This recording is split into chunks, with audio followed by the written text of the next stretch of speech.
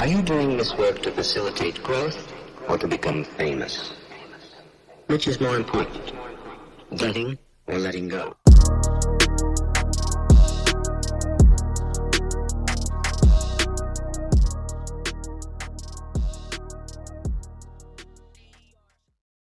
Zach, thank you for being here, brother. My pleasure. Let's do it. Let's do it. So, if there was one idea, concept, something that's had the biggest impact on you, what do you think that would be? Well, this is obvious if you've seen my stuff, but it's obsession. Just that one beautiful word. Somehow I fell into talking about it 2 years ago ish, just naturally. And yeah, I mean, that's easy. I can go more into it, but yeah, that one word. So why obsession? When I look back on my life and when I look at the people who've inspired me, it is the through line through all the progress they had.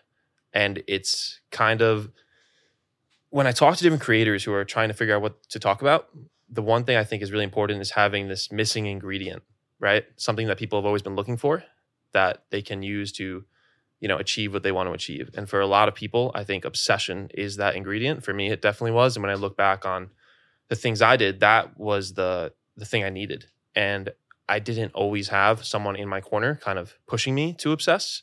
And so I try to do that through my content. We view obsession in such a negative light. Like when people talk about it, it's usually in a negative way. They talk about like Michael Jordan and the dark side of him. Do you think the people who are obsessed are less happy with life or more happy with life? I think you'll have split answers. I think some of them will say it's not about being happy, it's about their mission more than anything. I think others would, and this is the camp I'm kind of in, is like that is where I get my joy from. It's like following that obsession and making progress. And so it's a weird word, happiness, but I think it would be very split. I think for some it's so the pursuit is so painful that they would hesitate to call it happy, but it is where they get their joy, their purpose out of. It's an interesting perspective. It's something that I think Jordan Peterson changed my mind on, because he was talking about how happiness is so fleeting.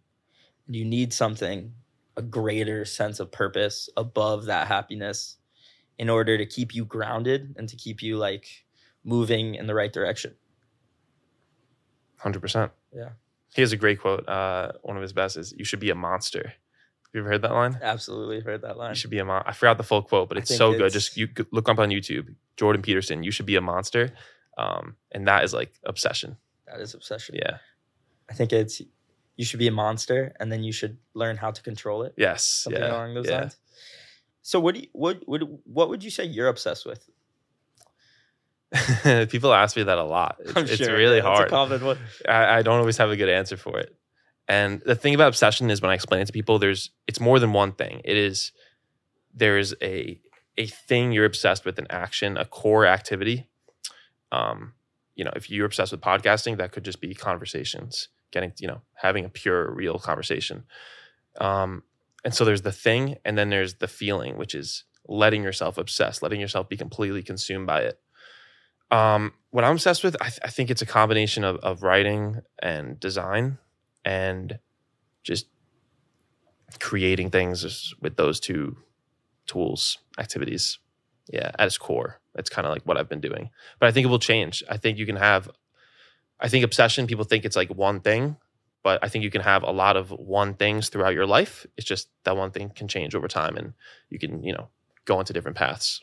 Writing and design, definitely two things I wanted to talk about in this episode. Yeah. Especially because when I look at one of the reasons why you popped off, and obviously design's a huge element to that, and we'll definitely get into that, but the way that you write and the way that you write, it's almost poetry to a certain degree. And I don't think too many people would argue about that. It's like almost like self-development poetry. Have you heard that before? Sometimes, yeah. It definitely is more like poetry than anything else, especially like the Instagram posts, the short stuff I write. Yeah, because I try to make it sound, I don't really think of it like poetry at all. I've just been doing those posts for like not that long in the grand scheme of things, but like 4 years. And so I just do them. I don't really think about them. But it is definitely more poetry where when I write those, I am like speaking them aloud in my head over and over and over to make sure it sounds good when you actually like hear it in your brain. And so, yeah, I do think of it in that lens. Have you done that for a while, or only since you've been starting to speak the tweets into animations? No, for a while. Yeah, like literally since I started doing that type of writing, which is probably like 3 years ago. Take me through that process of writing. Like, what is it an idea that leads to you then sitting down and being disciplined and trying to come up with that format and that flow to it? Or do you have this daily practice, a way you go about it that then leads to the end result? Yeah, right now I am like the opposite of these people there are a lot of creators who talk about like having systems and automation. I talk about this a lot too. And I think I'll go through phases in life where I do need something like that. But especially when you're starting out, I think it should be as pure and as real as possible. And so for my like system, it's really simple. It is just waiting for these short, like small pieces of an idea to come, taking that and then expanding from there. So like those posts I do, I will just be walking and have like the first part of it, and I'll write that down in my notes app on my phone. And then later I'll go and sit down and like expand the whole thing on it. And that process is really just like get the first line down and just keep typing. And then those take me like, people would probably be surprised how long those take me. Like just the short, like portrait style poetry, I guess you could call them, posts. Sometimes takes me like 20, 30 minutes. But it's a fun game because like I posted one yesterday that I think is one of my best performing ever. And it deserved to be because I took the time to like piece it all together and say it over and over and over. And that makes more people share it, and that makes more people read it. And so it's a fun game. What was that one? Do you remember just the it was something about be impossible to define. And it was like really out there. It literally said in it to like fake your own death and I don't remember the whole thing, but it was very extreme, but it just resonated with people. And when I can do that, like I love that I can make content like that in there, it literally says like become famous, then fake your own death. Like it's ridiculous, but the fact I can do that is amazing. Because a lot of people when they like, I wouldn't say I guess I've kind of blown up, but like a lot of people when they get bigger, they just become more normal to appeal to everybody. But I've kind of done the opposite, and that's been fun. Yeah, that's definitely a funny process. Because I have to like the videos I make too, like our volume kind of goes up and down. I'm trying to get it really consistent and high volume, but you know, they're really similar at the end of the day. So it's like, how can I make them really different?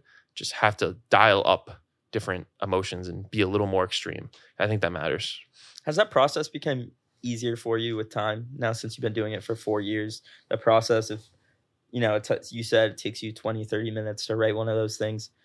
Has that time span decreased with time, or has it always been a similar process?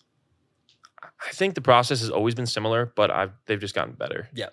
Like anyone who looks at anyone who writes consistently and you look back, your old writing is so shit, and it's like that's just natural. So I don't know if I've gotten faster with it, maybe a little bit, but I just think it's gotten better.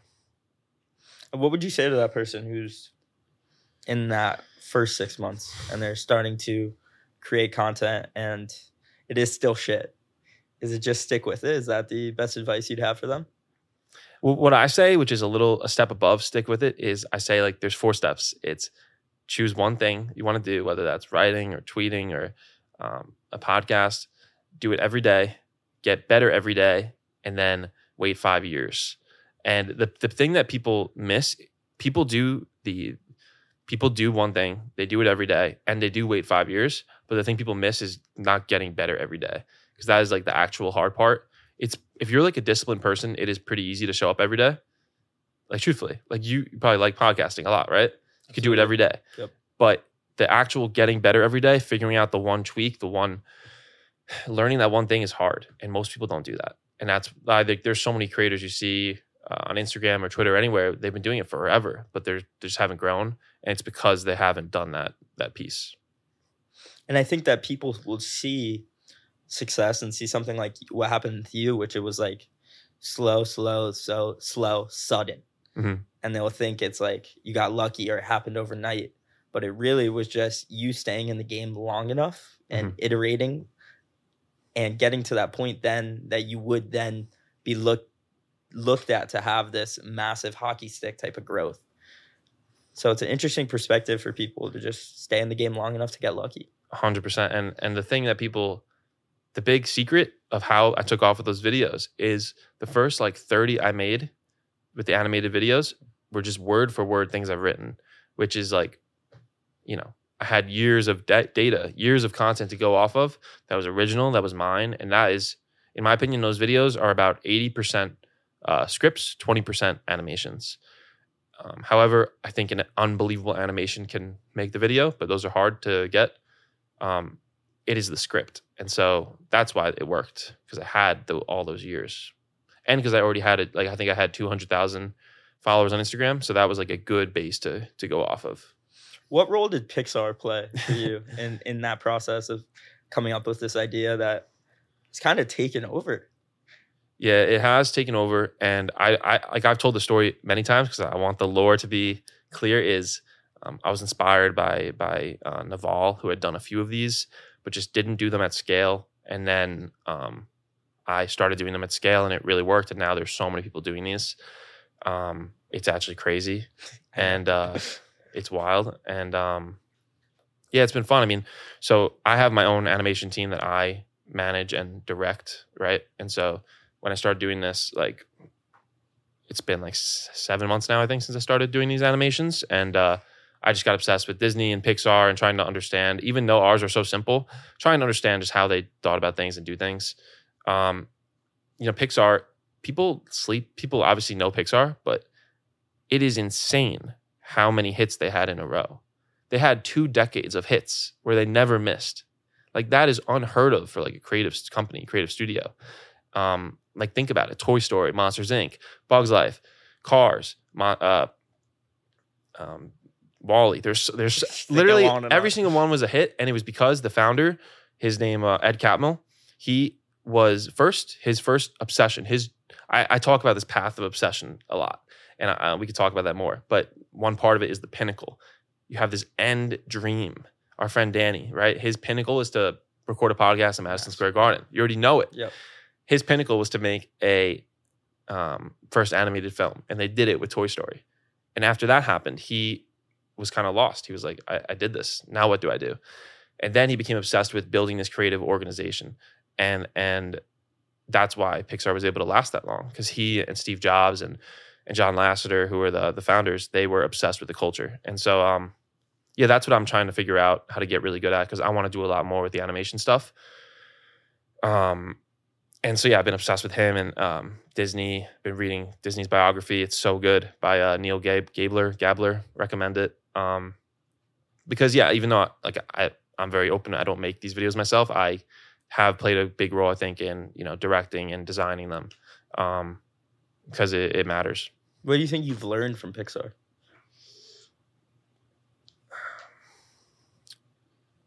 Just how to manage and work with creatives, because it's the best thing in the world. Like, that was the first time I really hired people and paid people to help me make content, and it's the best thing in the world. What Pixar was really good at, which I'm trying to get better at, is just giving their animators all the pieces to succeed. They would give their animators like everything so that they could create quickly and create accurately. Attention to detail, on another level with Pixar. They used to talk about this thing called the perfect penny problem. Really funny story how, think about a Pixar movie, how much is in there and how much detail's in there.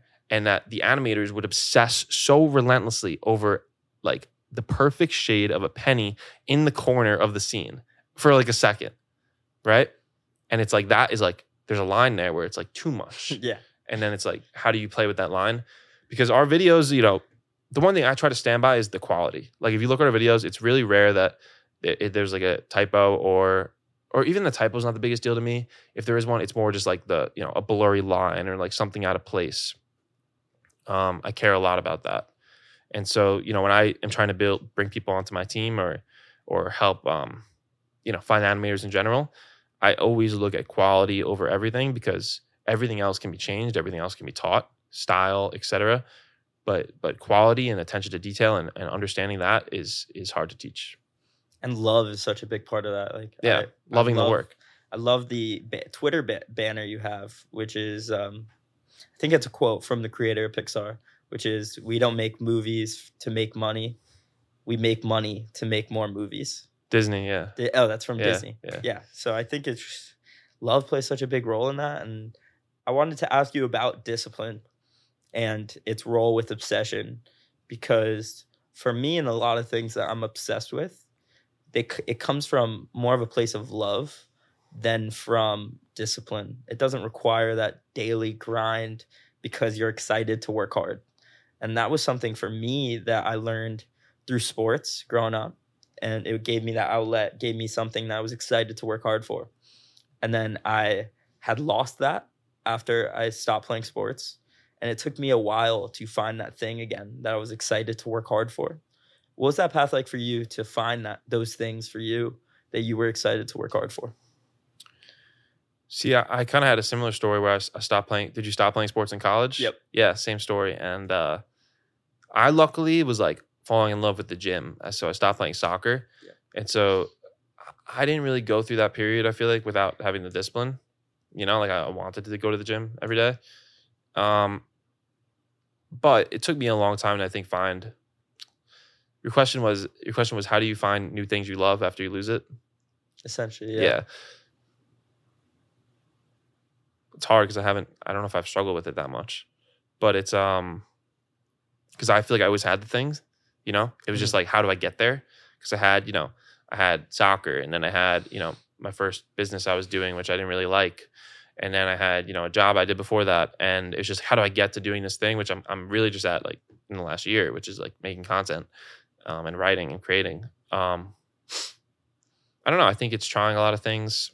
I think it's the one thing I'll say is I love this quote by Paul Graham on this topic, where he talks about creating and finding work you love. Paul Graham's blog. Have you read it ever? I have not, no. So good. So. You got to spend a day and just go through all of Paul Graham. Do you know who he is? I'm familiar with him. I think I've heard Tim Ferriss talk about him. Yeah, he's the founder of Y Combinator, which is that it's like a startup incubator. They started like Airbnb and Stripe, I think. Okay. So like, yeah.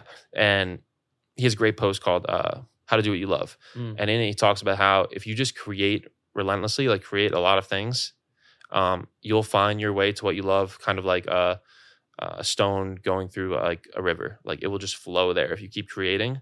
And I love that way of putting it, because that's kind of what I did. Like my early posts were so random, but I just kept doing it every day, and I found my way to like things I liked. That's what I'd say. It's just creation at its core, right? Absolutely. And that's also great advice for someone who wants to create content, but they don't know what to talk about yet. Because I find so many people have that issue. They're like, oh, I want to start doing this thing, but I either have so many interests that I don't know what to narrow down to, or I'm just kind of at a loss. So I think just it almost goes back to what we were saying before with like staying in the game long enough to get lucky. Like you just have to keep going and keep iterating to then find that thing that you love and that you're excited to work hard for. Yeah. And so let's talk about the Founders podcast, so how I found out about it is I think you either tweeted something or retweeted something. And it was a conversation with David Senra, Yep. David Senra, and the guys from the Acquired podcast. And it was a conversation on obsession was the title of the episode. And I think you either retweeted something or tweeted it out. And I decided to give it a listen. And all these guys were just talking about the biggest founders in history and the commonalities between them and their whole process of working. And then from that, I really fell in love with David's work on the Founders podcast and going through the stories and these people in history who did these incredible things and chased obsession. What type of role has that podcast played for you? Because it seems like that's something that has been a mainstay for you. Yeah, I've been tweeting and stuff so much. Yeah. And I don't know where I posted about that specific episode, but it was great, especially if you like podcasting, right? Yes. Like you probably resonated with a lot of it. Yeah, he just skyrocketed in the last like year, his podcast. I think because it used to be like a private paid podcast. And then he made it public, and he's just so talented. It is literally a podcast like about obsessed creators. Really, that's what it is. Which is like what all great founders are, I think. That's why I love him. Like he he'll comment on my stuff, or I'll comment on his, and he'll like put the black flag. He like respects obsession. It's he definitely dope. respects obsession. Yeah, it's sick. And the other day I posted about I posted a picture and tagged him. I'm like, this is the founders section in the bookstore, because it was business biographies, and I was just like talking about how he owned that like section now mentally. And then Patrick O'Shaughnessy, who he owns a company who they technically, I don't know if they own or they publish his podcast, and it's under his brand. And he says how it's incredible how many people will hear these stories from these people, like Edwin Land, right? Who was the founder of Polaroid. He was like Steve Jobs' idol. So many people will know about Edwin Land because of David Sender's podcast, way more than will ever read the books about Edwin Land, which I think is amazing. And so it's kind of done that for me. It's like showing me different obsessed figures. He just makes it so easy. It's such a good value. You get these long books that take 10 hours to read, longer, some of them in, an hour and a half. And he picks out the best parts, picks out the best parts every time and delivers them with such good energy. And so whenever I'm like a little, bored or like need some motivation, I'll just like put that on, and it's literally like a motivational podcast, even though it's educational too, which is why it's so good. He's done a great job. Really probably one of my favorite content creators, who's just doing what he'll do forever. Really rare. Yeah. Pure obsession. Yeah. The reason why I brought it up is because for two reasons. One, that David's obsessed. Yeah. And that if every single podcast is essentially a story of obsession. Like the first one that comes to mind is James Dyson. And I forget how many years it was till he had any type of success whatsoever with the vacuum cleaner was the first one. I think so. I don't know. I think it was like 8 years of him working every single day from 8 a.m. to 8 p.m. with no success. That is pure obsession. And that takes a different type of human to be able to do that. So my question off of that is obsession something that is nature or nurture? Like most things, I think it's a combination. I think you look at these obsessed individuals and they just go through these life experiences when they're young that puts them in this environment to have this moment. This is like, I always bring things back to like this path of obsession, because I look at everybody and they all kind of follow it. But it all starts with this moment where they find this thing and they just absolutely fall in love with it. Arnold lived in this random town, like, where was he from? Turkey? Austria? I forgot. Austria. And he just stumbles in this like old school bodybuilding gym. And like, what if he lived somewhere where he never found that? What if because back then, I don't think gyms were as big as they were now. What if he like grew up and did something else and, became average with it and got a normal job and never became Arnold? And so, Steve Jobs was in a place, San Francisco, where, computers were becoming a thing. He would join these computer clubs, worked at a factory making computers. If he lived somewhere else, maybe he never would have. And it's also a lot of these guys go on, I'm realizing they have very unique experiences when they're young. Like Steve Jobs went to India for a while. There's just so many stories of like, they just do these random weird things that give them a different perspective on life. So there's definitely that side of the nurture. And then obviously there's the nature. There's just the wanting to be completely possessed by something. And I think there's part of that is just who someone is, from a young age, that can't be taught. So I think it's a combination.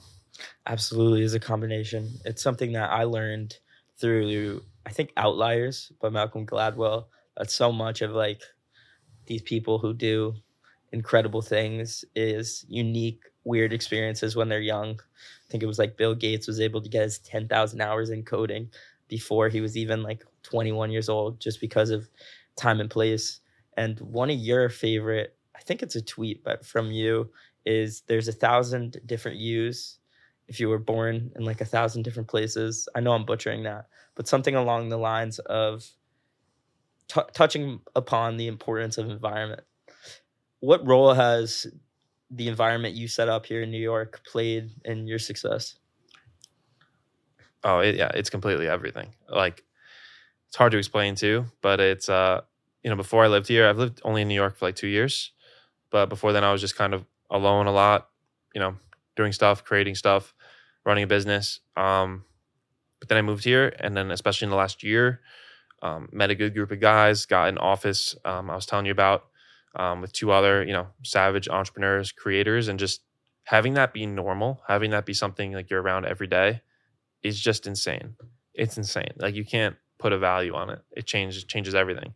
And so, I wish I did it sooner, but at the same time, maybe I wasn't ready yet. Like I hadn't done enough to even like provide value or be in that group, but I think you can find ways to do it no matter where you're at.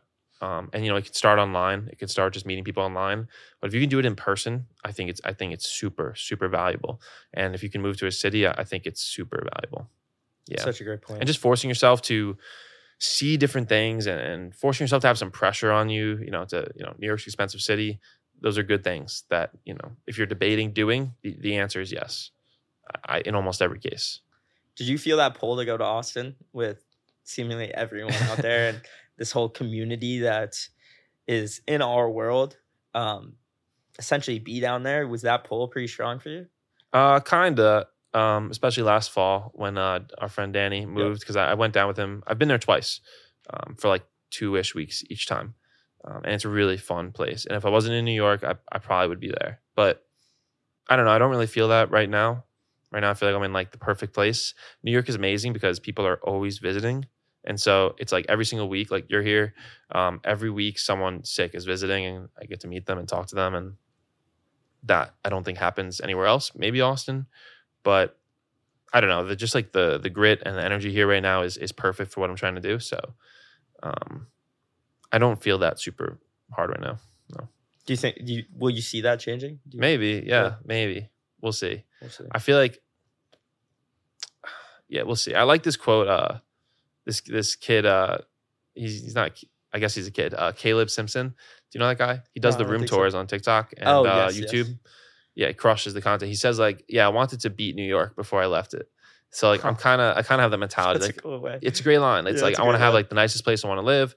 I want to, have a huge network. I want to have enjoyed like fully it, and then I'll probably go off. I do want to travel a lot more though. I haven't traveled much, but New York for a while.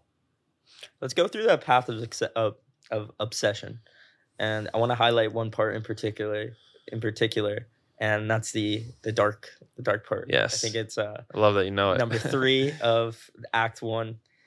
Damn, you researched. I feel like that it stuck out to me so much because I understand it, and I understand that that's where things get hard, because at first it's you start getting the wins, the early wins, and then you enter into the valley of despair where not much is happening and you're putting in a lot of work, and it's hard to overcome that and to keep going.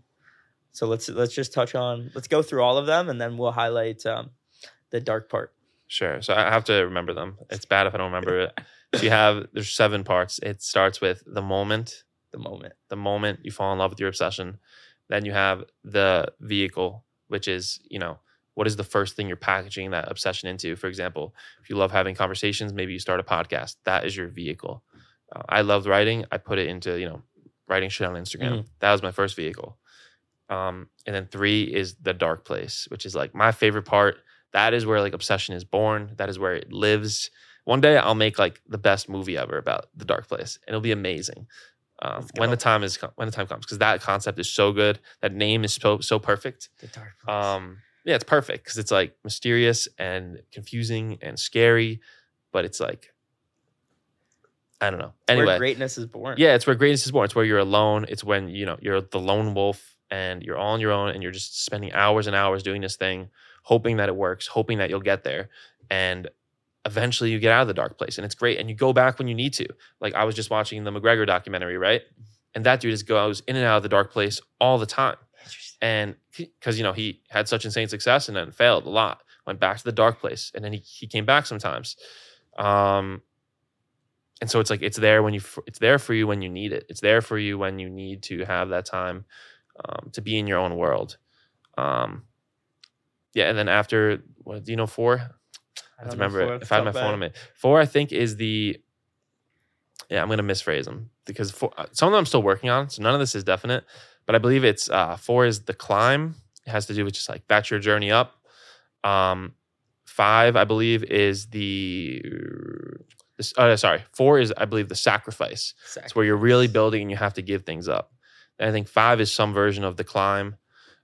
6 is the pinnacle, which is that end moment, that big dream that you're obsessing for. It should take decades. This could be performing at Madison Square Garden. This could be selling your company, for tens, 20s, tens of millions, hundreds of millions. And then 7 is the twist, because most people, after they achieve the pinnacle, they go and do something else. Mm-hmm. Arnold goes and becomes an actor. Ed Catmull, Pixar, he goes from obsessing over making a film to obsessing over the company, Pixar. So you look at these icons, and most of them have gone down this very similar path. How do you think people who are chasing obsession, how can they not get caught into the I'll be happy when I achieve X? Because I find so often that people, like, there's this thing called gold medal depression for a reason, where Olympic athletes, they are obsessing over this one goal for their entire life, and then they finally accomplish their goal, and they're like, now what? And they fall into this deep despair.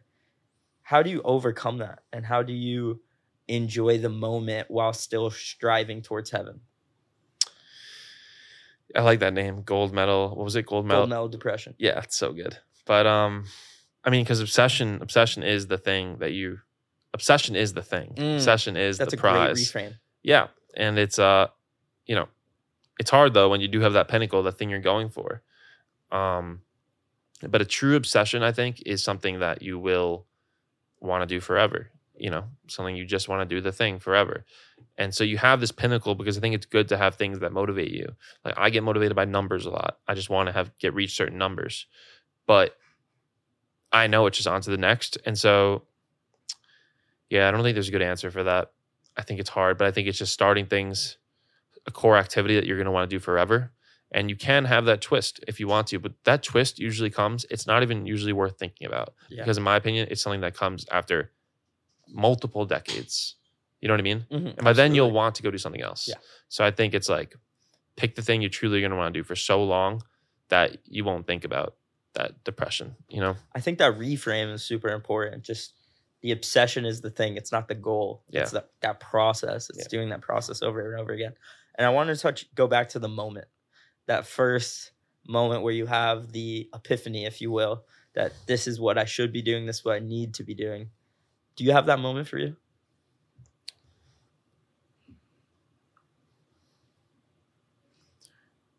It's funny. I don't know if I actually have it for me in mind. I think one day I'll figure it out and remember it. But I always wanted to make content of some type. I always was attracted to and interested in people who had these audiences, because I thought it was amazing that you could share something and have it be seen by thousands of people. From a really young age too.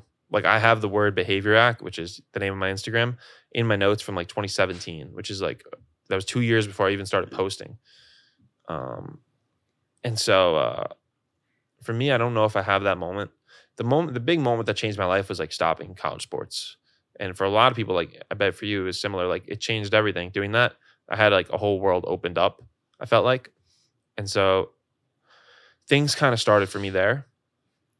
But that was sometime after that moment.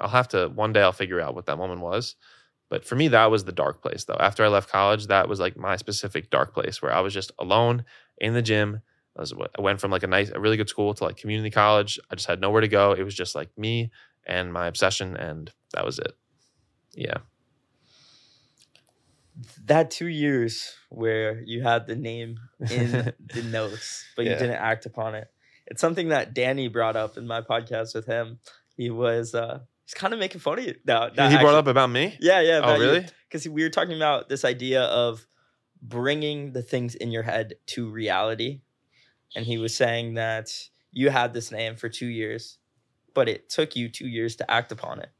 And he made the comment of, how far would you be if you had started that immediately? And he was saying how the thing that he's getting better at is bringing the ideas in his head to reality.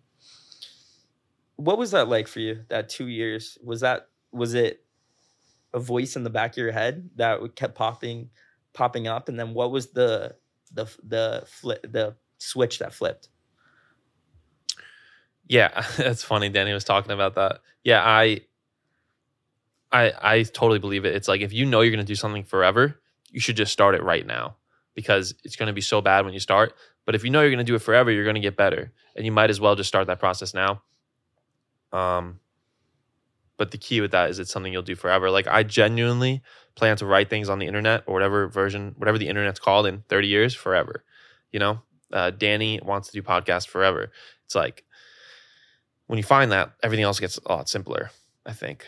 But those 2 years, to answer your question, that was when I started doing the photo booth company, right? My first business. And I don't know why I didn't start the content yet. Like, I clearly wanted to. I just think maybe I didn't feel ready or deserve it, or didn't feel worthy of sharing that stuff. It took me a long time to even write under my own voice too. Like, if you scroll back through my feed, it's all just quotes, like in the beginning.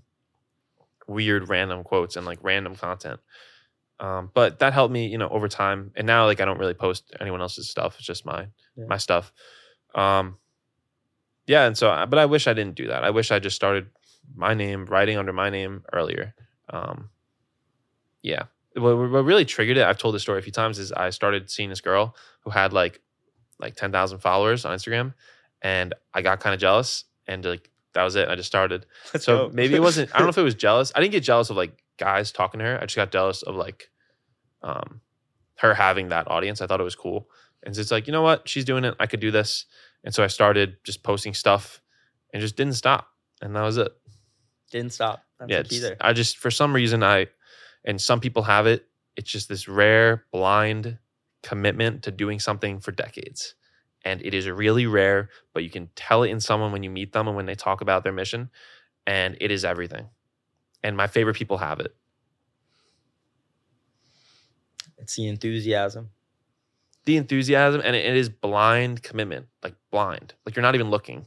You just know you're going to do this activity forever. And, you'll figure out different vehicles, different ways to put that core activity into things. Like, all I want to do literally is talk about obsession for the rest of my life. And maybe that will change. It probably will. But as of right now, that is what I would like to do forever. And so now it's just about like, how do I spread that idea? What different mediums do I put it in? What companies do I start? What movies do I make? And this all sounds so extreme right now, but these are decades. You have a while to do this stuff. People think too small.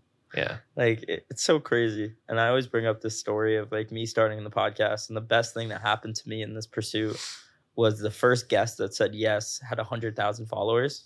Because before that point, I thought it would be impossible to get anyone on the show with any type of following whatsoever when I was first getting started. And to have that limiting belief shattered was everything. And then that opened my mind up to all these new possibilities. What were some limiting beliefs for you in that pursuit, in that 2-year mark of the time before you took action? It's so hard for me to remember that time. It Yeah, was almost 10 years ago. Wow. But it was just, actually it wasn't 10 years ago. It was more like 6-ish. But anyway, it was like the limiting beliefs, I think. I mean, I was going from just like this skinny, lost soccer player to like building myself literally and physically, like mentally and physically. And I think the limiting beliefs were just like wondering if I could do it, and like, I think I idolized like these content creators so much when I was younger, So it was like, I didn't feel worthy of putting myself up to them. You know what I mean? And so, yeah, I think that's the answer, And it took me a long time. It took me like my whole thing, and which I'm still figuring out, and going inwards and figuring out why I'm doing the things I'm doing. But it's just, I had a lot of lack of confidence as a kid and failed a lot, and so now I've set these extreme goals for myself to make up for that, right? And I'm just starting to like go deeper down that path and understand what I just said, because that's like a big sentence. What I just said, deeper, but at its core, that's what it is, and Now it's about, okay, how do I understand that more and do the right things based off it, which, I'll figure out over the next years of my life. How are you developing that awareness to become more thoughtful about where your drive is coming from and where some of your behaviors stem from? Yeah, I mean, I'll be honest. Right now, it's hard. Like I'm in my life is kind of like a whirlwind right now. Like I just in specific last few months, probably the next month or so, where there are so many opportunities coming at me and so many people who want my attention and help. And it is hard to have that time to help yourself, when you're trying to help everyone else. And so I'm getting better at, I'm not used to having this much stimulus. What's the right word? So many triggers that want my time and attention. I'm not used to that. A year ago, it was very different. But it's now it's every single day I have to make a really important decision about what I'm going to work on, who I'm going to work with. And so it's been hard. I preach a lot about, turning off, turn on, work out hard, go for a run, but then also you have to turn off, go sit in the sauna, go for a walk. But I don't do those things every day sometimes. Yeah. I need to, because when I do it, I feel so much better. Just getting away from the phone. Very hard to get away from the phone. Get away from the phone. And it's super hard. Yeah. But if you can do it, I think that's really all it is. Getting away from the phone. It truly is it's all it takes sometimes. It's just but it's wild how few people do it. Truly is wild. And it's something that I'm a victim to as well. It's hard to switch that off. It's the most insane thing how addicted everyone is, and I'm completely addicted right now, but probably more than ever, honestly. And so I'm working on it, and I'll figure it out. But it's that is one of the modern day cigarette. The most obvious thing that's fucked up is just how addicted everyone is. It's crazy. That no one talks about. People talk about it, but not really. It's just accepted. It's accepted. That's the way to put it. You go to gym. I go to a very normie gym, Lifetime, and it's I'll go at weird times sometimes because I do, but I'll go at 11 a.m. and I really try not to work out without my phone. Probably 50% of the time I do, but you go and it's just head down on the phone the whole time. It's the gym is just a new place to scroll. You're not even there to work out. It's just to mix up the environment to scroll and get some sets in for breaks between scrolling. Oh, it's crazy. Go to a normal gym, go to a normal gym and look around, especially at an off time, and it is wild. Mm-hmm. It's wild how many people are on their phones. I tweeted one time, working out properly turns into meditation. And Danny Miranda commented, I know that Zach would agree with this. 100%. And I think it's just for that reason. When you don't have your phone and you're putting in the work and that's all you're focusing on, it turns into that meditation. Yeah. And I obsess over this honestly lately is how do you put yourself in these situations to get these great ideas, right? Live a creative life. That's what I've been saying to people. It's I'm not a fan of these content systems, these content templates. Screw all that. The thing I wrote yesterday, one of my best posts I've ever written was just natural, came to me. That one was a weird one. That one I just sat down and tried to write something. Usually doesn't happen like that. Usually I'm out doing something and I get an idea. I'm also so yeah, on that point, it's how do you create these opportunities for yourselves to have these ideas and have these ideas come to you? Because your best ideas, almost never, in my opinion, you'll just sit down and write it. Yesterday, I sat down and wrote something good, but who knows where it came from? It could have came from something else completely. I couldn't even tell you where I started writing from. Just did it. But usually, the best ideas, the ideas that really change your life, you will never just sit down and write them. You'll never just sit down and think of them. You have to go out into the world, do things, put your body in, literally physically put your body in different situations, and these thoughts will come to you and you'll figure out what to do. Maybe it comes from a person. Maybe it comes from you run up a hill on mile 3 of a run on a hot day. And so those things, working out without your phone, running, jogging, walking, it's really important if you're trying to be a creative. Really important. It's not talked about enough. And you brought it up earlier, just talking about how while you simultaneously built up your mind and your body. And that was really one of the biggest things for you that flipped the switch. How related do you think those two things are? The same thing, really. Yeah. They're the same. Yeah, it's like it's everything. Yeah, like I'm especially the running. Like I started running a lot because I'm like neighbors with Casey Neistat Yeah. and Hunter, our friend Hunter Weiss, and they just run like savages. And especially Casey, it's insane because he's like, it's insane how many miles he puts in. And but I think for him, I don't know, but like it is literally a drug. Like I feel differently throughout the day. Like today I'm feeling good. It's because I ran this morning. And like when I don't run, I just feel shitty. Yeah. So it's like that is totally mental, you know? Like it stays with me the whole day if I run. It's so mental, and it's something that I don't think people realize enough, especially if you're dealing with like things like depression or anxiety. Like, to a degree, you can out train your anxiety if you're really putting in the work. I know that there's levels to it, and I don't mean that as a blanket statement. In a lot of cases, though. But in a lot of cases, just good sleep, good diet, and training like a motherfucker will do more for you than anything else. 100%. 100%. But yeah, that's what I tell people with working out. Like some people work out to stay in shape. Some people work out to like be happy.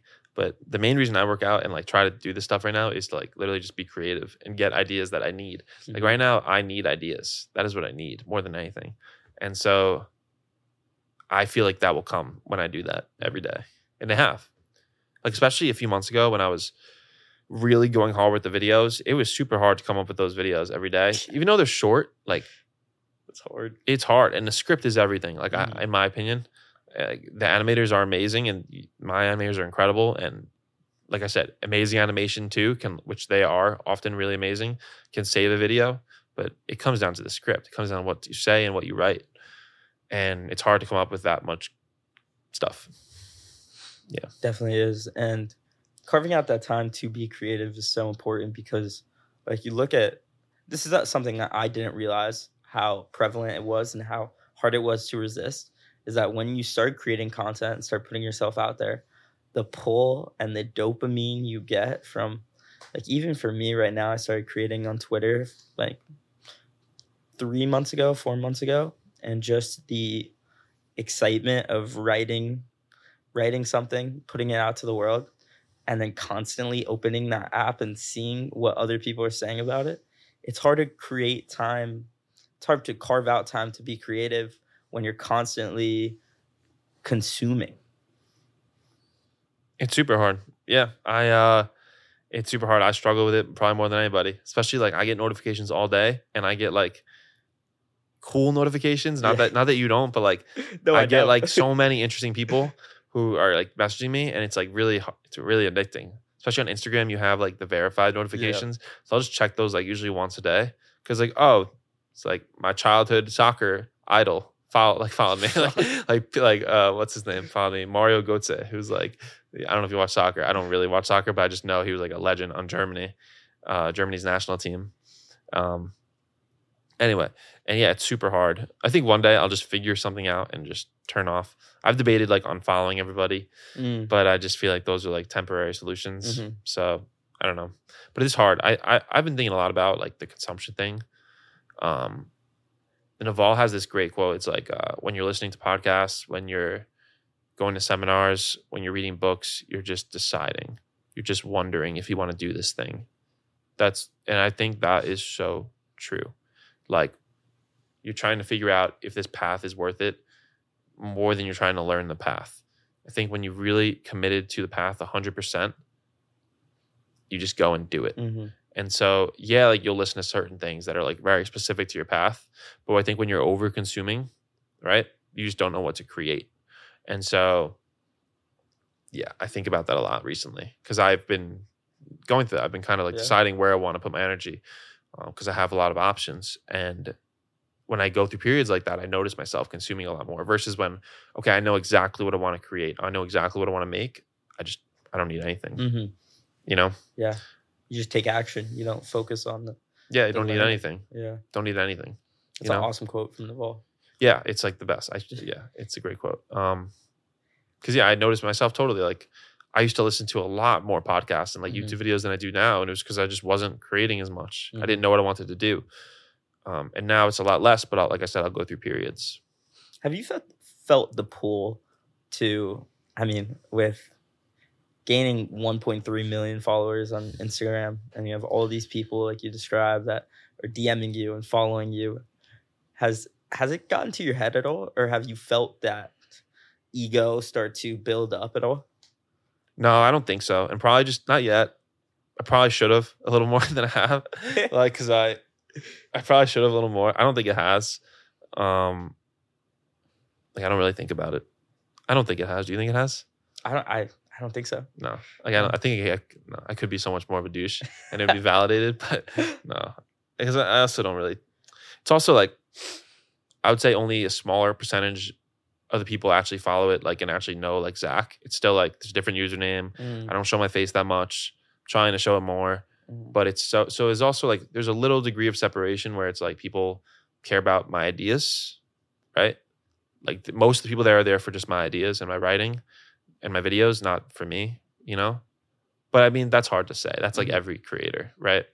Absolutely, very hard to say. Yeah, so it's like, but no, I don't think I have.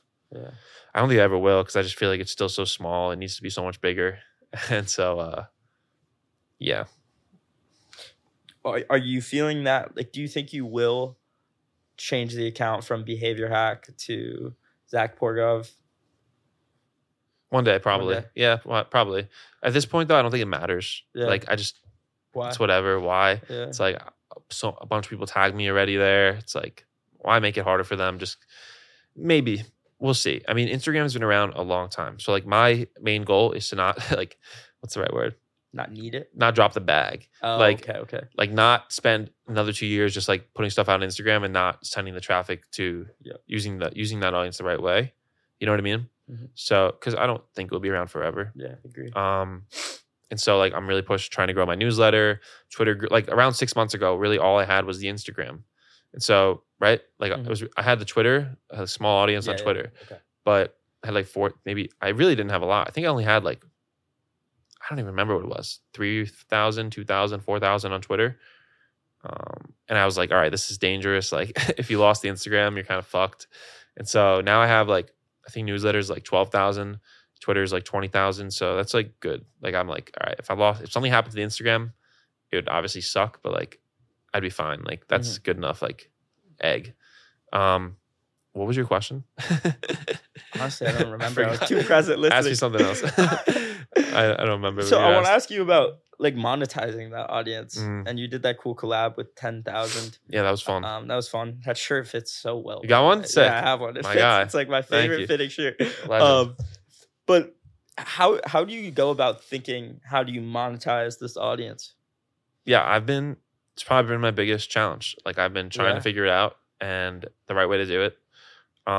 Gotten really lucky, like because it just got so big that had some really good sponsorships we did this fall, this spring, which have been like, they paid pretty well. And yeah, I mean, I've been hesitant to monetize. I've been posting for 4 years. I've only monetized a few times, literally. Like I sold merch a few years ago. Did this collab with 10,000. I think it's just because I'm just like a servant mentality. Like I just want to make stuff for them. And so for me, it's like, how do I have this core thing, this core truth, which is obsession, right?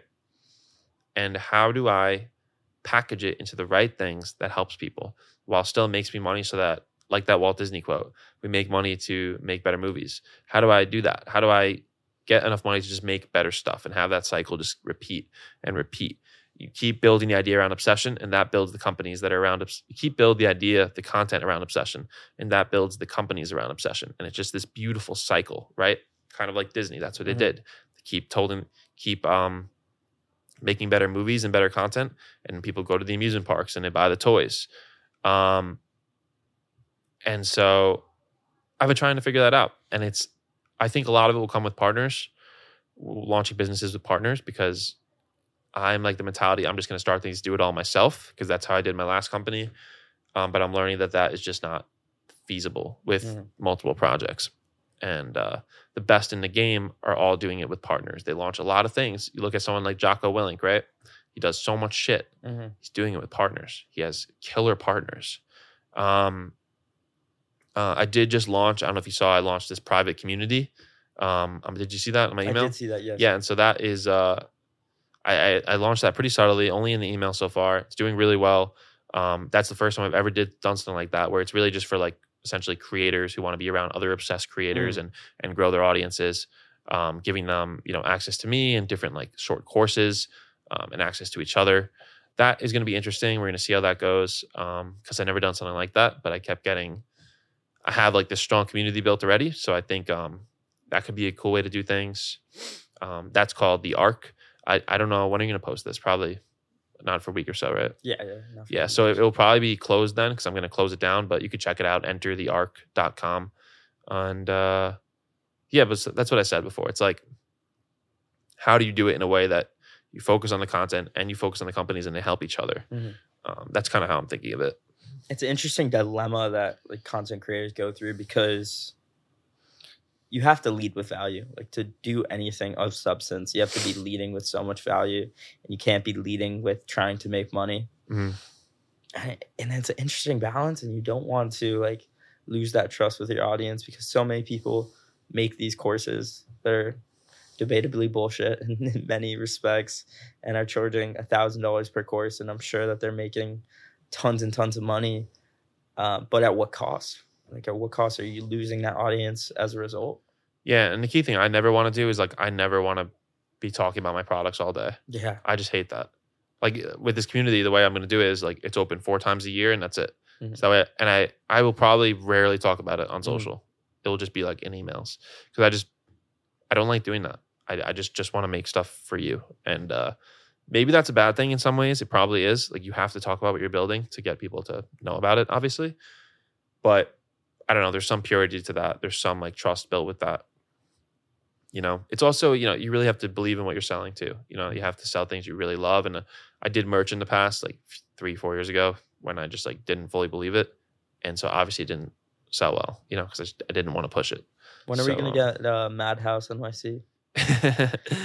I don't know when that'll happen. We'll see. It depends. The thing is, life changes fast and, you know, exponential opportunities exist.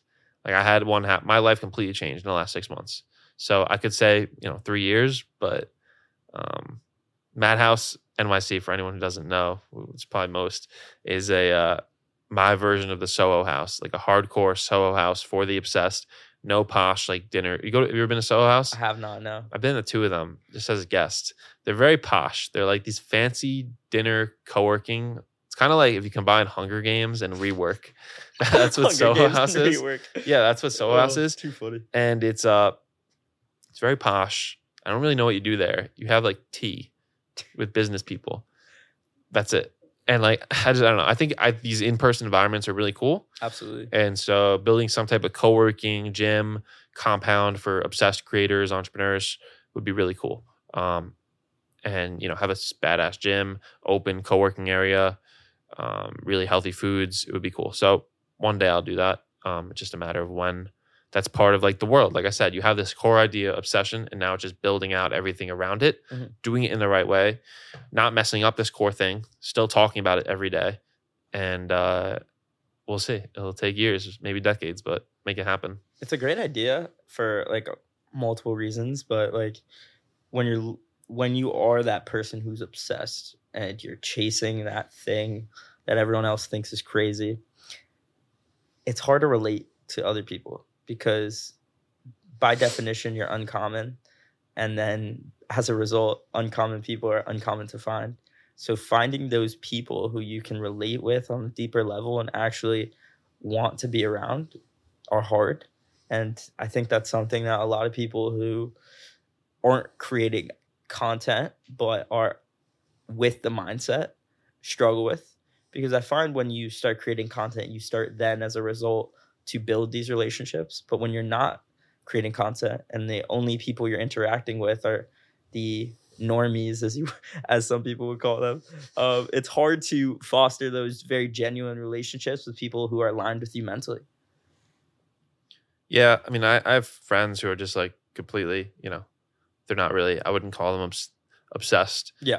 And they're just, you know, they're not making content. They don't have businesses. And yeah, you need to surround yourself with those people, obsessed people. Like mission driven people. Doesn't mean you can't be friends. I don't like the mentality like shut the other people out. Like be friends with them, enjoy your time with them. But just like mentally remember who you are. You know, don't let yourself like it happens with relationships a lot. It's helping with me in relationships.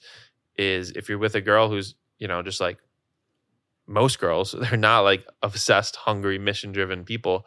Some are, and it's up to you whether or not you want to be with someone like that. But it's you can feel yourself slipping sometimes, like the what's the right word, chameleon boyfriend, where you just like blend in and become like them. It's a great term. And yeah, it's a great term, and I've done that in the past, and it takes time. You can do it mentally though. You have to mentally live in your own world at all times, and this is like one of those things that's really hard to teach, but it's like when you are at family gatherings, when you're on first dates, when you are, and this is where I start to almost sound kind of toxic, I feel like, but this is just who I am, and this is how I've operated, is you have to remember that there's a mission, and it exists in your head, and you cannot let it go. Because if you let it go for too long, then you lose it forever.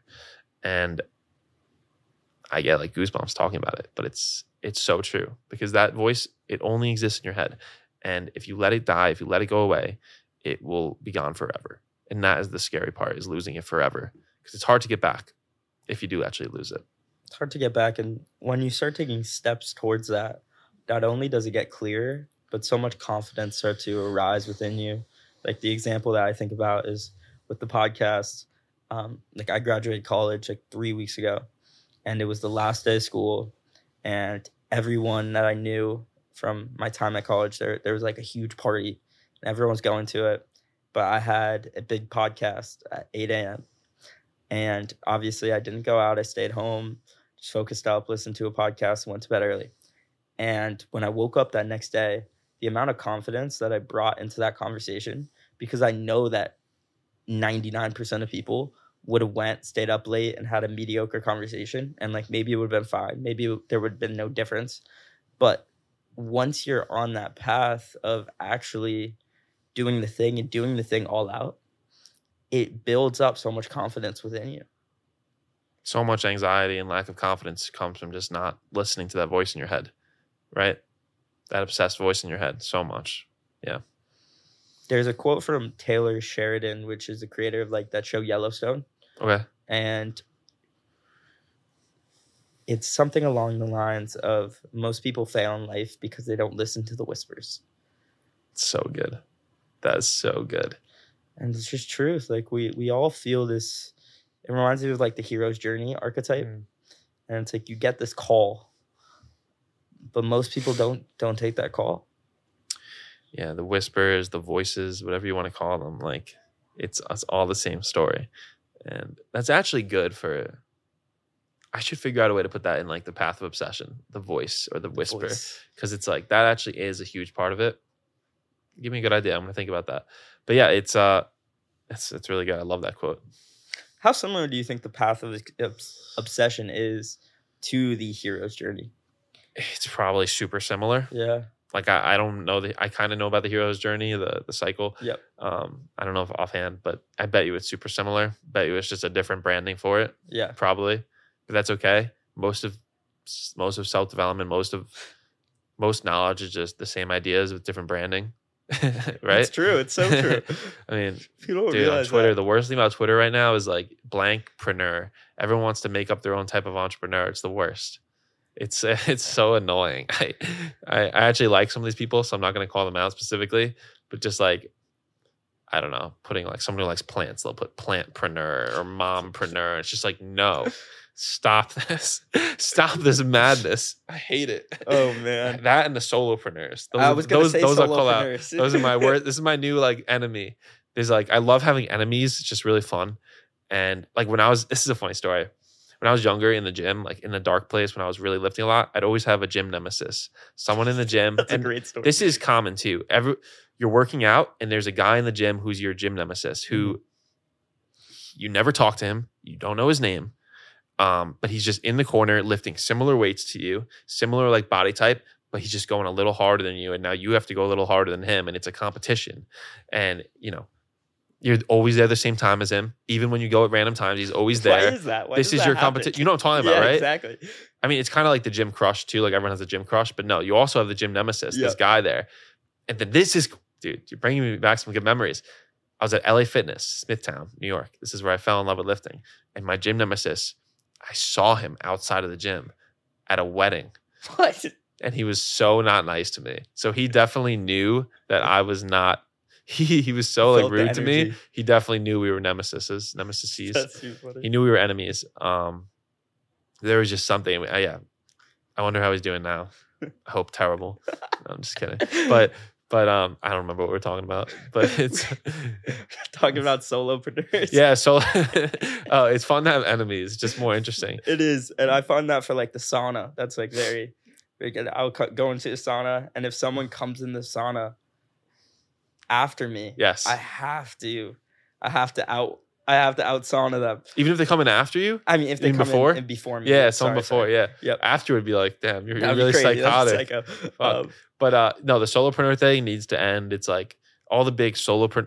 I'm like too deep in the Twitter game. Like, world, because I'm talking about this. I'm like, I shouldn't be talking about this. But like all these solopreneurs who like the big ones who like sell these courses, they all have like massive teams. Mm-hmm. And like if they don't have a massive team, they like employ their wife and like people, offshore who cost like, $8 an hour. It's like, or $4 an hour. It's like, these aren't solopreneurs. They're just like smart people who hire contractors. It's like, it's really rare to be a successful solopreneur. And the real issue isn't that. That's fine. And the issue isn't even people, preaching solopreneurship and like selling courses for it when they're not. That's fine. But the issue is like young people thinking they want to do that, thinking they want to like be this like, what's it called? Like one person business. Mm-hmm. But that's not what young people should be doing. Most people, if you're ambitious, you should be like, I mean, it depends. Like even you want to have a big podcast. You're not going to do it alone. You're going to need help. You're going to need people to help you edit. You're going to need people to help you film. You're going to need, you know what I mean? Over time. And if you want to have a big enough mission. And so, and I think you're young. Like my goal, like what I'm kind of after now is like, I want to have like a small team, in-person team, like maybe 6 to 7 people of just savages. Savages who are like generalists and can do a lot of shit. And then, leverage, contractors as well. That's kind of my goal because I've seen some people doing that really well. But I don't want to be solo. Don't be solo. You can do so much more with friends and partners. I think young people, like, especially, like I said, I'm too deep in like the Twitter world right now, but I see a lot of people going down that path and it's just not, when you're in your early 20s, I don't think it's the path. My biggest like thing that frustrates me with that whole Twitter world is the imitation game that's going on. Yeah. And it's like everybody has that like profile picture that's copying Danco. Do you know what I'm talking about? Kinda. And everyone has like the same bio. It's all the same. It's all the same. And they're all just trying to copy these like 4 or 5 top creators. And you're never going to win that way just because there is no competition when you're being yourself. Like that quote from Naval that I don't even want to say right now because I'm going to butcher it. But there isn't any competition when you're just being you. Because by definition, you're one of one. And when you try to be someone else, there's a ton of competition in that. So, it just goes back to being yourself. And it's something that with the animations is interesting to see. Did that frustrate you at all when you were seeing so many creators come in and see the success you were having and then try to play that game for themselves? Yeah, I don't think about it much because like my style is still pretty similar to like Naval, who like he doesn't really do them anymore, but he inspired me a lot. And he was inspired by and like worked with Jack Butcher, Visualize Value. That's really who the style is from. Yeah. When you think about it, that's really the style. It's like minimal, black and white. And then Danco started, just basically copied mine completely. Which is fine. Like so many people have copied. It's just all the same. It's all very similar. I think ours, like the quality stands out still, I think, and the scripts stand out. You just look at results. Like, I mean, yeah, we're a bigger account, but like we're still crushing the views on everybody. We're about to rip past Dan because Dan's not really doing them anymore. So like, that's fun. Even though it doesn't matter. Like, I just love the competitiveness. Like I want to be the biggest. And like, cause Dan had that one video that went super viral. Mm-hmm. Got like 30 million views. So that like the amount of followers he gained from that is crazy. But in the end, none of this shit matters. None of the followers matter. That's why I don't get too attached to it, like we Yep. talked about earlier. But it's a fun, competitive game to be great and to put out a lot of work. So yeah, it didn't really bother me. It does motivate me though. It's a good thing. It motivated me to like try to be better and be a little different and make more types of stuff, you know. Yeah, no, so it doesn't bother me. Yeah. And obviously, like, it's such a fun game to play, but it doesn't matter in the end. So, like, what are those things for you right now? Like, what are your ultimate values, that the things that your like non-negotiables are? Really, there's two right now. It's like I said, taking this attention I have on Instagram, which is like crazy, and using it the right way. Like, you know, like not wasting it. So it's like number one is like I need to do more long form content, stuff like this. Building a newsletter, right? And that, and then just monetizing the right way so that I can, because right now I'm kind of limited with like how much I can make, just because, you know, I already have a team I'm paying a lot for, who's helping me create. And so I want to make more of that. To do that, we need to bring in more money. And so, yeah, it's like those two things are my focuses right now. It's not like really the numbers, but it also is the numbers, because that's what feeds everything. It's like, I want to be one of the biggest creators on the platform this year. I think we will. I want to hit 3 million. That's my number one goal, which I think we'll hit easily. Especially once we've been my goal is to always be consistent, 5 videos a week. We have not done that in a while, just because of different projects, but we'll get back to that. And then that's when we'll really rip. But yeah, so those are my two focuses right now, is like longer form content and then monetizing the right way. And going back to that beginning stage where you were only posting other people's stuff. Yeah. And it took you a while to like find that voice for yourself. How did you find that voice for yourself?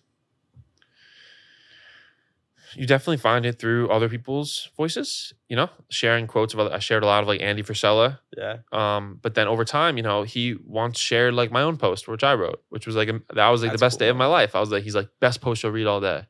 Like, that's great. And like, this was like 4 years ago. And so yeah, I think those like little tests of your own things, and then people, you know, like them. Yeah, I don't know. What was your question? How to find your voice, kind of? Yeah. It's just like I said. I think finding it through the voices of others is a great way to start. You know, share what you love. That's how a lot of creators start, right? Like I think Dickie Bush, right, on Twitter, he just started like sharing threads of podcasts he was listening to. That's how he started. Yeah, and now he's like, you know, prolific as hell on Twitter. And so yeah, I think that's a good place to start for people. Use other people's voices to find your own. That's something that I don't think people realize when like they look at people who are creating content. It's more like being a DJ than creating the music for yourself. It's like fusing these ideas that you find into this one compact thing that then is your own. But it's taking inspiration from a ton of different places. It's combination. 100%. And the one thing I'd say for creators, the most important thing ever that you could do is just finding small pockets of greatness that aren't being done at scale. This is the whole game. Like finding something that worked that could have been executed 100x bigger and better. So like 2 examples. I mean, my example with Naval Ravikant stuff. I mean, I had a weird situation where I met the guy who was making them in person. Sick. The clipped bros. But that was an example. Like Naval was making these animations. They were doing pretty good, but not insane. They're doing well. And I thought I'd try it. So it wasn't, because it's really hard, because if the results are that crazy, the person would just be doing more of them, or someone else would have already copied it, right? So you have to find these small pockets where you see this like spike. You see something great that the world isn't noticing, right? And then you can take that to 100. Another good example is this guy. He's been going on a lot of podcasts recently. You should try to get him on. Oliver, he sells the chocolate. Yes. You seen him, right? Definitely seen him. He'd be a good guest. He's like, yeah, I was just scrolling TikTok and saw like an ad for sex chocolate. But it was like from this, it wasn't even an ad. It was just like a girl who found it at like a little sex shop in like Alabama. And he looked up the brand and they didn't even have a website, right? So like, that is a tiny pocket of greatness that he turned into now like a 10 million plus business because he just did it 100x. So I think it's those two things. It's like doing it every day, like we said. It's finding small things that are not being done at scale that are working. And then it's, what was the other one I said? Combining things that you love, you said. Yeah. Yeah, and yeah, I'm thinking about that for myself right now, and there's a few things that come to mind. So it's always just a good reminder. Like, Because what is like I haven't dug that deep, but what do you think is like the niche for your podcast? How do you describe it in a sentence? The sentence is everything. Niche for the podcast. It is true, and it's funny because it's been a hard question to answer because I feel like I have so many interests that are so all over the place. And I wanted to almost take like this Joe Rogan approach where it's like, I'm doing this for me and my own enjoyment and love for it. So I'm not even going to try to niche down so much. But I think ultimately what it has come down to is it's a podcast about transformation. It's a podcast about getting better. And whether that's mindset, whether that's health, whether that's knowledge, it's just about transforming and taking the things that are in your head and creating something great out of it. I like that. I think it's cool to have a feeling you focus on. I forgot where I heard this recently, but it's like if you can make your content leave people with a feeling, they come feeling X and they leave with this feeling. It's really powerful. So, maybe you don't need a niche, but maybe you, like mine is like obsession, right? I want someone to read my post and like, even though it only takes a minute, they leave and they're like, okay, I'm going to go get after it. Yeah. And I think it's cool to have, maybe you don't need a niche, but you have a feeling. Like Danny says the same thing, or Danny Miranda, like he doesn't have a niche. He's just going to build it around what he loves. And it takes longer to grow that way, but you build something different. So I respect it. What do you think the feeling is for Danny? Like lately he's been talking about going inwards. Yeah, definitely. The thing with these names is you just have to make them up over time and commit to them and then change them. That's the truth. Like I had a different model before Follow Obsession. It was take the hard route. That was like my motto. It was in my bio. I made merch with it. People liked it. But then you just try new ones. You throw out new words all the time. You have to throw out new words and terms all the time. I've been learning this. Like I need to do it more. And you throw them out with full commitment. That's the key. And you see what resonates with people. Like Follow Obsession is the best thing I've ever made in my life. It's like so many people posted, put in their bio. There's like a dude starting like a clothing brand. I kind of have to. I'm going to DM him though to tell him like, don't copy me directly because it's stupid. Like just like do something a little different. Yep. But it's sick. It's still cool. It's like it's resonating with people a lot. And but it's only after I've thrown out 100 different little terms and ideas. Like Sahil Bloom does that well too. He'll always come up with these frameworks and give them fun names, and a lot of those don't really resonate, but some of them really do. And so it's like, yeah, I think it's important. So like Danny will probably have a different thing in his bio for a long time, every few months, right? But it's like over time he'll find one that really works and he'll commit to that for a while. Yeah, you only need one that really sticks, and you can have those 100 failures if you play the game long enough. Yes, 100%. So let's go back to that valley of despair, like that dark place for you. Was there what was that win in the dip that eventually kept you going? Like, did you have those thoughts of, this is stupid, I'm putting in all this time, all this effort, it's not financially doing anything for me, I should stop? Yeah, it's hard. Like my story, I basically started two things at the same time. I graduated from school, started doing the photo booth business like full time. Basically, I graduated and didn't do anything else. And at the same time that spring, I started doing the content. So it was all that spring, basically. I kind of started the business like a year before, but it was just super, super small. I was in school. So it was like three things at the same time. And my life was so different. But there were times where I only fell off from the content once for like a month. I didn't post when I was like really depressed, like 2 years ago or 3 years ago. And, but I always knew I'd come back to it. There was never, ever even like a thought of stopping it. That's what I talk about when I talk about that blind commitment. Like it's one of those things that's hard to explain. It's like, I can't really explain it. Like I just started it and just never plan on stopping ever. You know what I mean? So it's, the hardest things were with that company, the photo booth company. I'd drive all weekend basically. Now I wouldn't drive, but I would drive really far and then do these events. I would drive upstate 7-8 hours and, then home 7-8 hours. And I would just be in the car, just like thinking about stuff, right? Those are long times alone. Oh, yeah. And yeah, you just have to put a trance on yourself that this is worth it, and that if you do this for years, it will pay off. And I would always, when I was at these events, I've wrote about this recently a little bit, but I would literally be standing there thinking about where I was going to be like now, which is like no photo booth, just creating, making content all the time. And took a long time, but it's just like, yeah, I don't know. There was like always that blind commitment that got me through the dips, because there definitely were dips, especially with COVID happened. That like kind of destroyed that business because it was like an event business. And so there were really dark times. But just this blind commitment kept me going. So it's like, find that thing that you can commit to for decades. And not many people have that.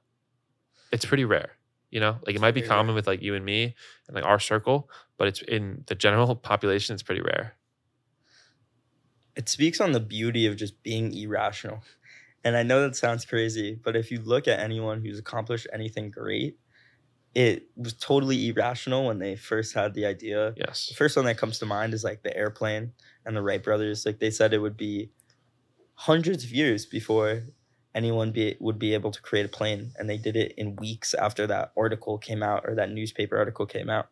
And, you know, I think about that, and it's interesting because irrationality is not something that we think of in a positive light, but you know, like I have my own stories with it. I know Brett Ender is a great example of this, with like, it's irrational to think that you could cure a disease by changing your diet when the whole medical system tells you something else.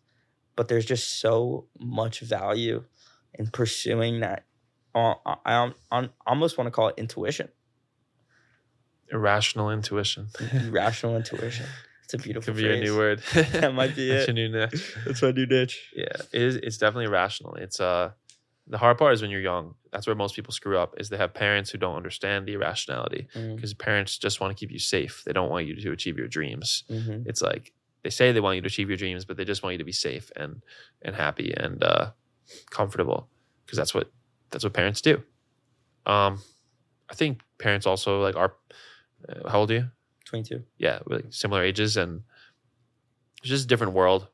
I don't think it was as easy to think irrationally. Like people weren't. There was no social media. There was no Andy Frisella on your, on stories telling you to like think bigger, and so you have to really live in your own world, especially when you're younger. Which is like, that's when you're making big decisions. That's when you're deciding what you want to do, and a lot of people let their parents' dreams overcome theirs. And so you have to keep that irrationality alive, however you can, because this is all too crazy to be completely rational. Absolutely. And I want to go back to that place that you were 2 to 3 years ago when you fell into that depression, because I don't think it's not talked about enough, or not talked about that how many people are in that place, and getting out of that place is it's hard, because it's a spiral. It's momentum taking you downwards, and you need to create that positive momentum. Take me back to that time for you. Yeah, the last time it was, I don't remember when I'm trying to remember it because it was a while ago. But I just been in, it was the dip. Like I've been doing this thing for so long. I'd had my business for like 3 years, been making content for like 3 years, still like wasn't making that much money from either. And it just kind of hit me, and it was hard. I don't exactly remember how I got out of it. I have a thing where I don't remember my past very much. Like it's hard for me to even remember this stuff like past like a year ago. I swear. Like I feel like maybe that's normal, but I feel like I do it to like the extreme, where like I don't even remember like playing soccer, but I did it for like 2 decades. Like it was all I did. And like I don't really have a great answer for how I got out of it. I just kept going, and things got better. You know what I will say actually is like the friends kept me going. Like Danny Miranda has been a great friend to me, and has helped. We've been on like similar paths kind of as creators. And me and him started talking like 3 years ago almost, which is crazy. And yeah, so the people I think really get you through it when you're really alone, surrounding yourself with these, obsessed people who are on the same mission as you, who keep you thinking irrational. That is like what I'd say to anyone who's really struggling. Because, other friends will just tell you like, it's okay, like be comfortable, but you need that person. You need that person in your ear when you don't have the voice yourself. I think. Absolutely. I think that's how I got out of it. Did you have any difficulty finding those people? In the beginning, yes, because even to this day, like I don't go out of my way often. Like I don't reach out to people enough. I need to more. Luckily now I'm in like a lucky place where I get contacted from other people. Like people text me like, hey, I'm in the city, what's up? And just because I put out so much stuff, they just see my name. And I also put out a lot. I try to like post pictures in New York. So I think that is like another reason. But it's that's a blessing of putting out content though, is people just know you and think of you. So I haven't had to like, I always say don't network. Don't go to networking events. Just do shit on the internet and people will network to you. And that's the truth. That's 100% the truth. But if you really want to be smart, you do both. You don't necessarily go to networking events, but you do great work on the internet, and you also reach out to people. Like the best habit you can do, I read this somewhere or heard this somewhere, just like when you like someone's work, tell them immediately and just don't ask anything else. So like last fall when I really started like blowing up at the animations, right? A lot of sick people DM me because they're just like, this is sick, like congrats. But a lot of them wanted things. A lot of them wanted help with animations, or they wanted to learn what I was doing. They wanted to pick my brain, which was great. Like I helped those people. But the real killers, right? Like the people really crushing it, all they did was message me and say like, this is sick, like great job, keep going. That was it. Nothing else. And I'm learning like that is what the best do. They just put their name in there. They just say like, hey, this is sick, great job. And now, boom, we're friends. I like you. No expectations, nothing else. So like that, those are the two habits I'd say. It's like surrounding yourself with those people. It starts with putting something out, being interesting, doing something unique and valuable to the world. And then also, if you really want to compound that even more, is like just when you like someone's stuff, just send them a DM and say, this is sick. That's it. Gotta leverage the internet. Yeah. Have to leverage the internet.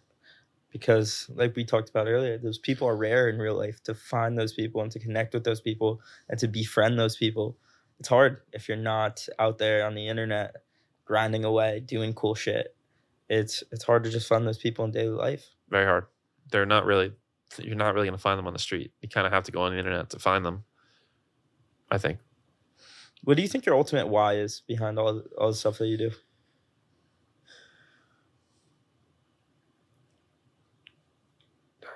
Like why my mission or why I do it like personally? Well, you said why, so I'll answer that. Yeah, I think it's just like living up to this version of myself that I think is possible, which is probably, like I said, due to some like insecurity I had as a kid, right?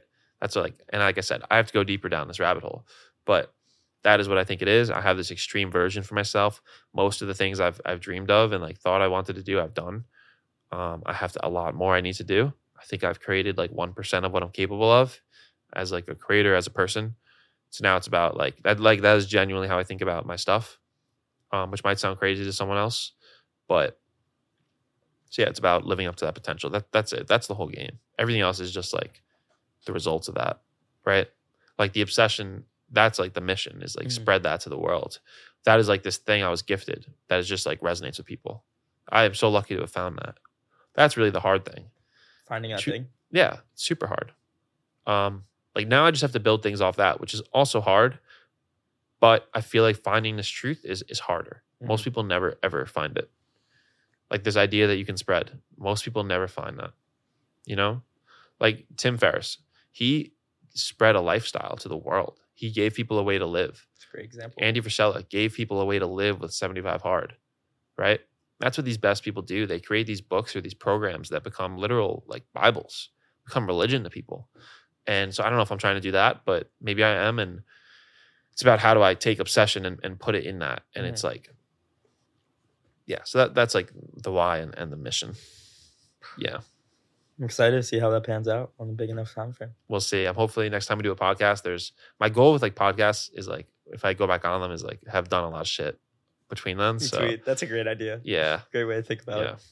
Well, Zach, dude, this was a blast. These 2 hours absolutely flew by, and just grateful that you took the time today. Definitely. Thank you, man. Great questions. Thank you, bro. I appreciate that.